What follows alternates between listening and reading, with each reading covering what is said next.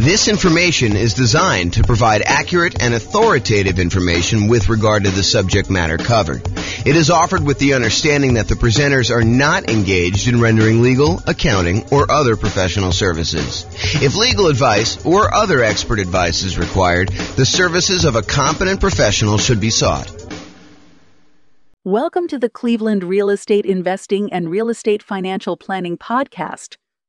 Learn all about investing in real estate in Cleveland, Ohio, with a combination of real estate financial planning and modeling with numbers specific to Cleveland, plus syndicated, more generalized recordings of live and pre-recorded real estate investing classes, not all of them specific to Cleveland. Be sure to stay tuned after the podcast for a message from our sponsors. Well, good morning and welcome, everyone. I am your host, James Orr, and today we have the last class in the series we're doing on how to improve cash flow. Today, we're going to be covering the improving cash flow on rental properties by improving the property itself. Up to this point, we've done the 88 strategies to improve cash flow. We've talked about improving cash flow when you're searching for properties, which was a pretty good list of ways to kind of like improve cash flow while you're out looking at things and how to optimize that through selection and searching. We did a whole big section, the largest section actually, on how to improve cash flow when you're doing your financing. So if you, and that's probably one of the most effective, largest list of things that you can do to improve your cash flow. And so we have a massive section on that, which we've already covered. We're not going to cover that today. So go watch the old class on that one. And then we've done an entire class on changing your strategy, which even though it's a relatively small list, in some ways that gives you some very large increases in cash flow. By changing what strategy you're using, a lot of times you can get massively more cash flow on a property. And so definitely go watch that class if you want to consider improving cash flow by changing what strategy you're using in your real estate investing. Today, we're going over improving property. And we've gone over separate classes on the marketing, how to improve cash flow when you're marketing your property to rent. We had a whole section on improving cash flow when you own the property, the things you do as an owner to improve your cash flow. And then we had a whole section on ways to improve cash flow when you're renting the property as a landlord. And so we've kind of broken this up into, let's see, 1, 2, 3, 4, 5, 6, 7 different sections. Today is the last section that we're going to cover because we've covered all the other ones already. We've covered all 88 strategies to improve your cash flow. And so let's jump into it. So improving property. I've broken this down into kind of 6 things. And I think there is a little bit of overlap between some of these. But here they are. You could subdivide the property. You could upgrade the property. You could add solar to the property. You could provide a furnished rental. You can convert the property, or you could charge improvement rent. Okay, so let's go over what each one of this. Subdivide. So can I subdivide, and I'm using that kind of in quotes because it's a really informal use of that word, but can I subdivide my property into multiple units to increase rent? And this is not, in my mind, the same as necessarily converting it to a full-on legally conforming duplex or triplex or fourplex or fiveplex or sixplex or whatever you're doing. In my mind, this is sort of like informally grouping it this way. You know, not necessarily, it's not that you're not complying with zoning laws, but you're using it like a roommate would, but you're having a lot of separation in the property itself. The most common example of this is sometimes you walk up to a property and it's a single family home. It is definitely not a duplex. It is not zoned duplex. It would not pass as being zoned duplex, but you walk up to the property and you're like, this is a duplex. The upstairs unit, for lack of a better way to describe it, is a completely self-sufficient rental unit where you have, 2 bedrooms and a kitchen and living room and everything else. But there's like a door that normally goes to the downstairs that's like a solid core, almost like indoor-outdoor door. It's like a hardcore divider between the upstairs and the downstairs. And then when you finally open that door and you go downstairs, there's a separate apartment downstairs. There's like a separate bathroom, there's a separate bedroom, there's a separate living room. There may not be a full-on kitchen. A lot of times, this is how they get around the zoning issue. They'll have like, what looks like an eating area. It's almost like a bar, but the bar has a slightly larger than a bar would normally have for a refrigerator, like a good sized refrigerator. And they have a sink, and they may or may not have like a hot plate, not necessarily like a stove or a stovetop or an oven, but they have like a way to heat up food, a microwave, and maybe like a plug-in portable hot plate for you to be able to heat stuff up. So, but you look down there and you're like, look, this is a separate unit, right? Like this looks and feels like a separate unit. And maybe even in a lot of cases they have a separate outdoor entrance. Like there's a back door to the property, either a sliding glass door and it kind of walks out to a walkout, like it's like a walkout basement, or it's an underground unit and it has like the stairs going up leading to the driveway. You'll see these units where they look like duplexes. They're not duplexes, right? Because, in some markets, and it varies a little bit market to market, there are rules about what is defining a duplex. They have to have separate heating units. They have to have separate AC units. They can't be connected that way. There has to be separate mailing addresses. And so this is not a duplex, but you can sort of subdivide the property. So some properties are really well set up for this to begin with. Other ones are not so easy, right? It's like you walk into a property and it's a bi-level where you walk in, you're on a landing and there's an upstairs and downstairs. You can go, right to go downstairs and left to go upstairs. And I've seen some people go ahead and do a little bit of work to that kind of entryway where then once you walk into the property and you're on that landing, now there's actually a door that you have to open to go upstairs. And there's a door that you have to open in order to go downstairs. And it really is like having two separate units. Now, are you going to rent these to two different kind of like, I don't know, families that think they're getting their own unit with their own address? And, they think that they're going to be able to control the heating or the cooling because they both have thermostats. No. This is like a way for you to increase your rent, but they are very well separated roommates. That's a good way to describe it. This is a roommate situation, and you could have one unit that has, two roommates and another unit that has, one or two roommates. So you can have like more than one roommates kind of sharing one of the units, especially if they're dating or it's a family or something like that. But this is technically not zoned to duplex, not zoned to triplex. And so you need to comply with whatever the roommate laws are. The roommate laws are for zoning. And you got to realize that they are not separate units. They don't have their own separate heat controls in a lot of cases, although sometimes they do. But that's the big issue. Okay. So you could go and subdivide this. And do you think you could get more for a kind of like standalone mother-in-law quarter-ish, separate downstairs with everything kind of like separated out, and they really don't even have to interact with the person upstairs or the person's upstairs if they were living in the downstairs unit? Do you think you can get a premium on rent for something like that versus getting, a property where they're sharing a bedroom, where they have a bedroom rather, and they're sharing like a common living area and a common kitchen? You bet. And that's one of the ways you can improve cash flow on your rental properties, is you could find one of these properties where it feels like a duplex, even though it's not. And you can get single family home financing, which I think in a lot of cases is advantageous. Especially if you're buying your second or third property and you've already used up your FHA or your VA loan, which is what we a lot of times use when we're buying formally zoned, completely compliant duplexes, triplexes, or fourplexes. But in this case, it's a single family home that looks and feels like a duplex or a triplex or a fourplex, but it's really a single family home. And so you can go get these, 5% down conventional loans on them. Whereas if it really was a duplex, triplex, or fourplex, you could not get a 5% down conventional loan on them. So there is kind of an interesting benefit to doing this way. Now, realize when you go and sell it, you can't sell it as a duplex or a triplex, right? Because it's technically not zoned that way. You'd have to tell them, look, this is a non-conforming property that feels like a duplex, even though it's not. And if you wanted to go and live here and kind of like unseparate these, you might have a little bit of work to do. But if you're a roommate situation, or, it's, your mother-in-law or your mother wants to live downstairs, or your father-in-law wants to live downstairs, or your mother and father-in-law, or whatever it is, and you kind of like want to live in the upstairs and they live downstairs, or you and your brother, or you and your sister, or whatever it is, this could be an ideal situation where it feels like you have separate units, although it's a single family home and it's zoned as a single family home. Okay. So that's what I call subdividing. Next one, upgrade the property. Can I improve the landscaping, the curb appeal to get higher rents?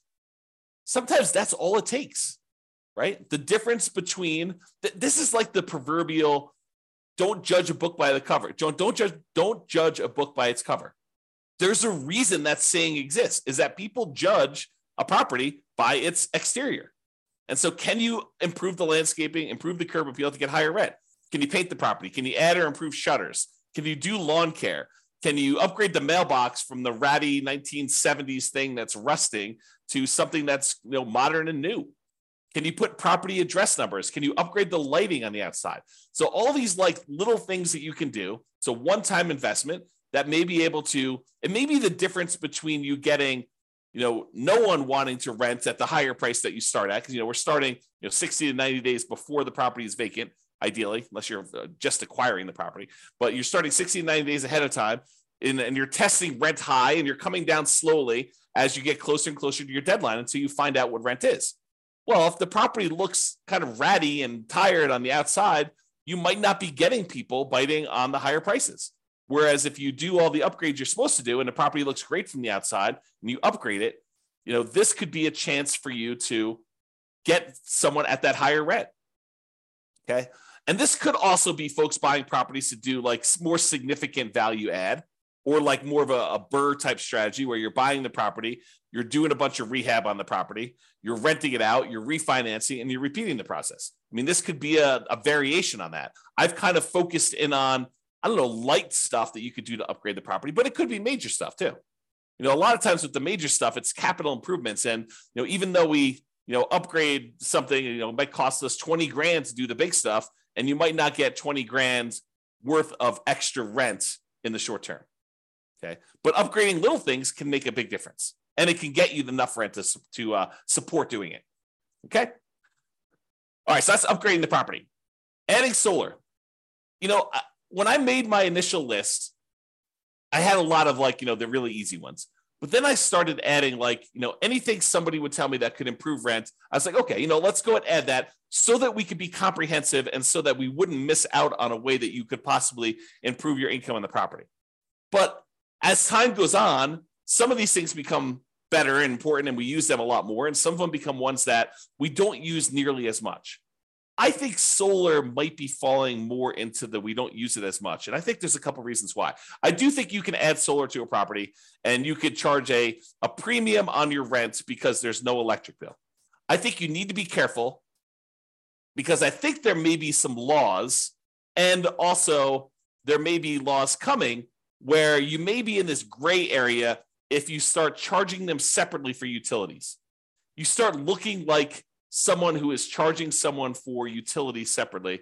I think you're in this gray area. And so if you are going to charge separately for utilities, I think you should go talk to an attorney in your local area and make sure that you are following all the local laws and regulations doing that.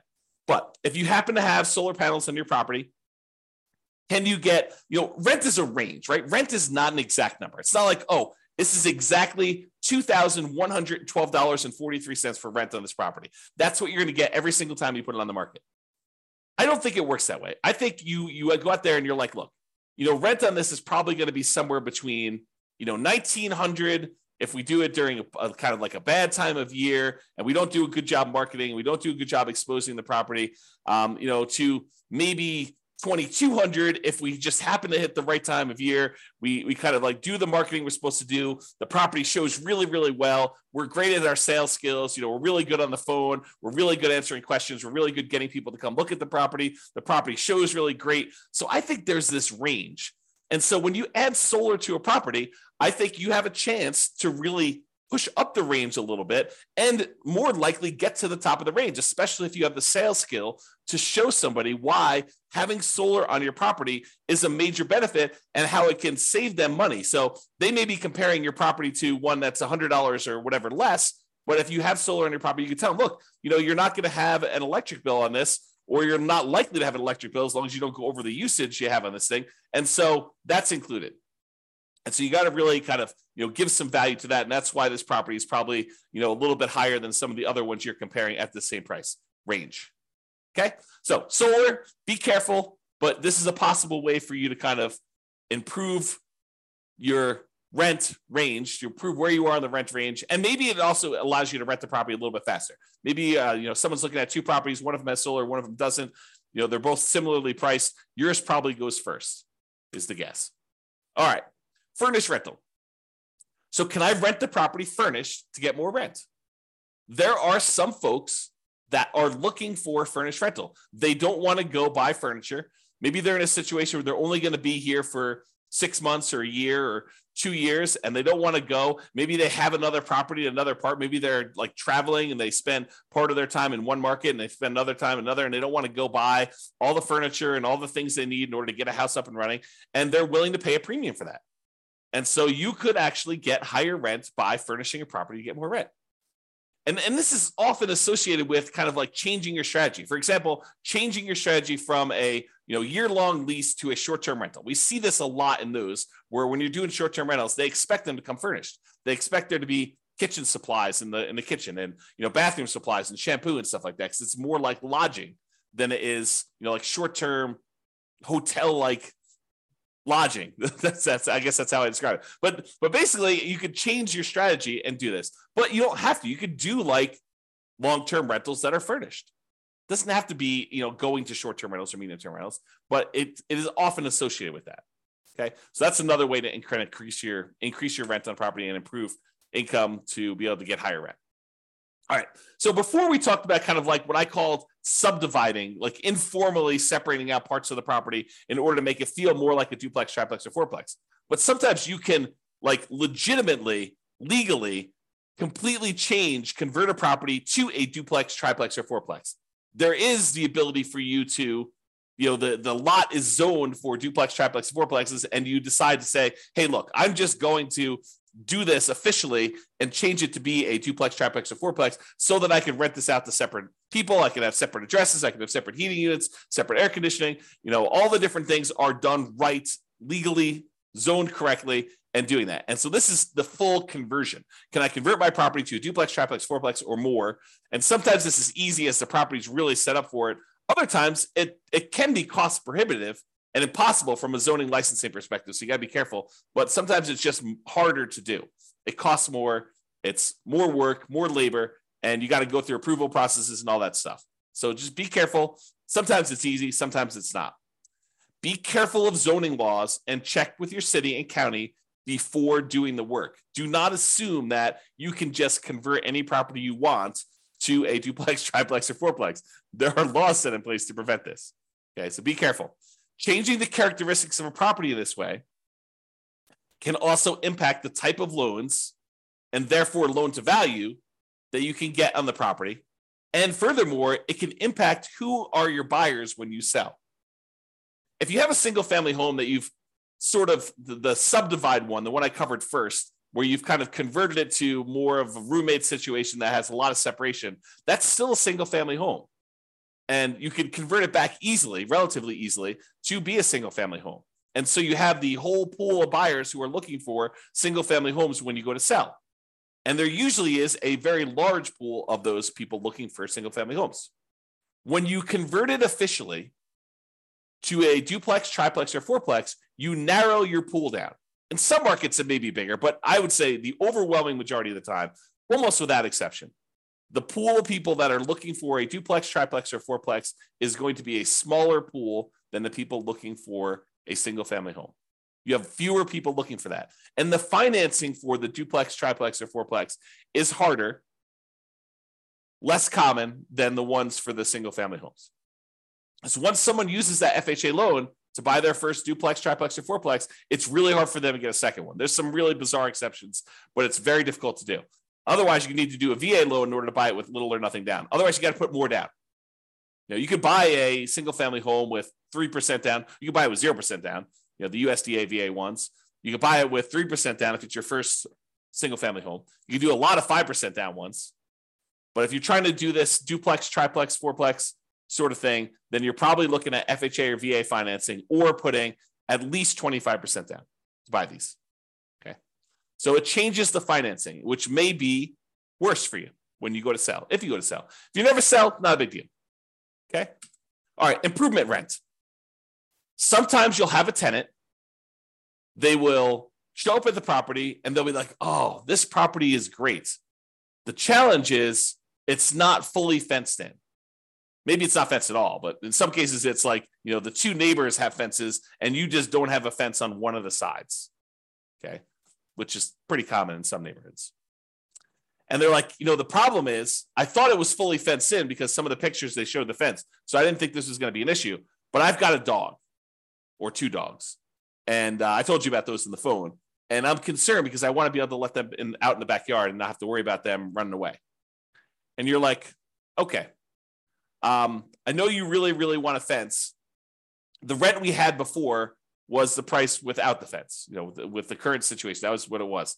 But I would be willing to go ahead and put in a fence, but I would need to charge you extra. I would need to charge you, for lack of a better term, fence rent in order to fence in this last side or put a fence around the whole property.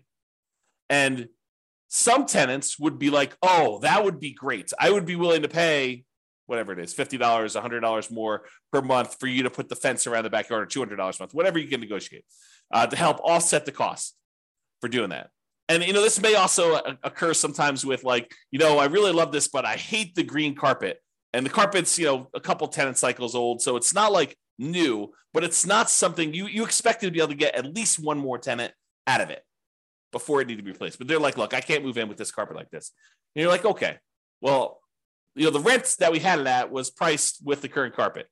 If you really want new carpet, we could actually put in new carpet, but that would cost whatever it is, $200 more per month for us to go put in that new carpet. And they may be willing to pay that. So you could charge improvement rent, fence rent, new carpet rent, something else that the tenant desires you install for a fee. Okay. Now you may not be able to get the full cost of the upgrade. You may not be able to say, look, it's costing me $10,000 to get a fence installed on all four sides here.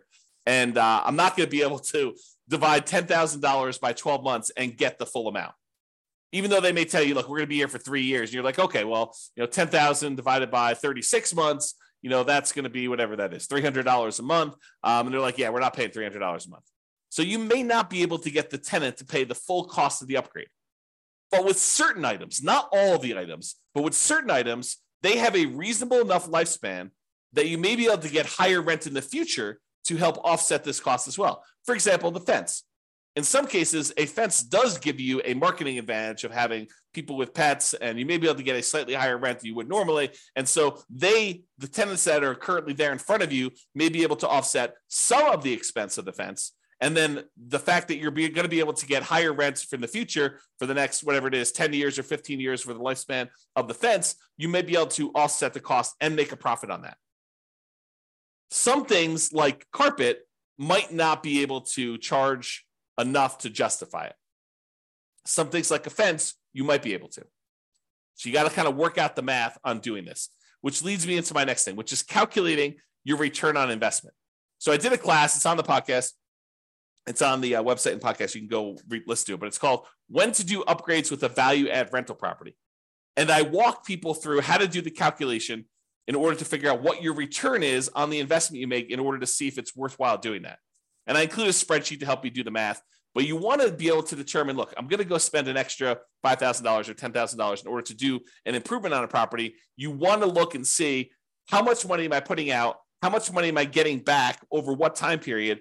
And when do I make all my money back? And then how much profit do I make? And then what is the overall return on that money that I invested to see if it makes sense for you to do this extra investment? Sometimes you have to do it, right? The kitchen sink is just not working anymore and you have to do the upgrade.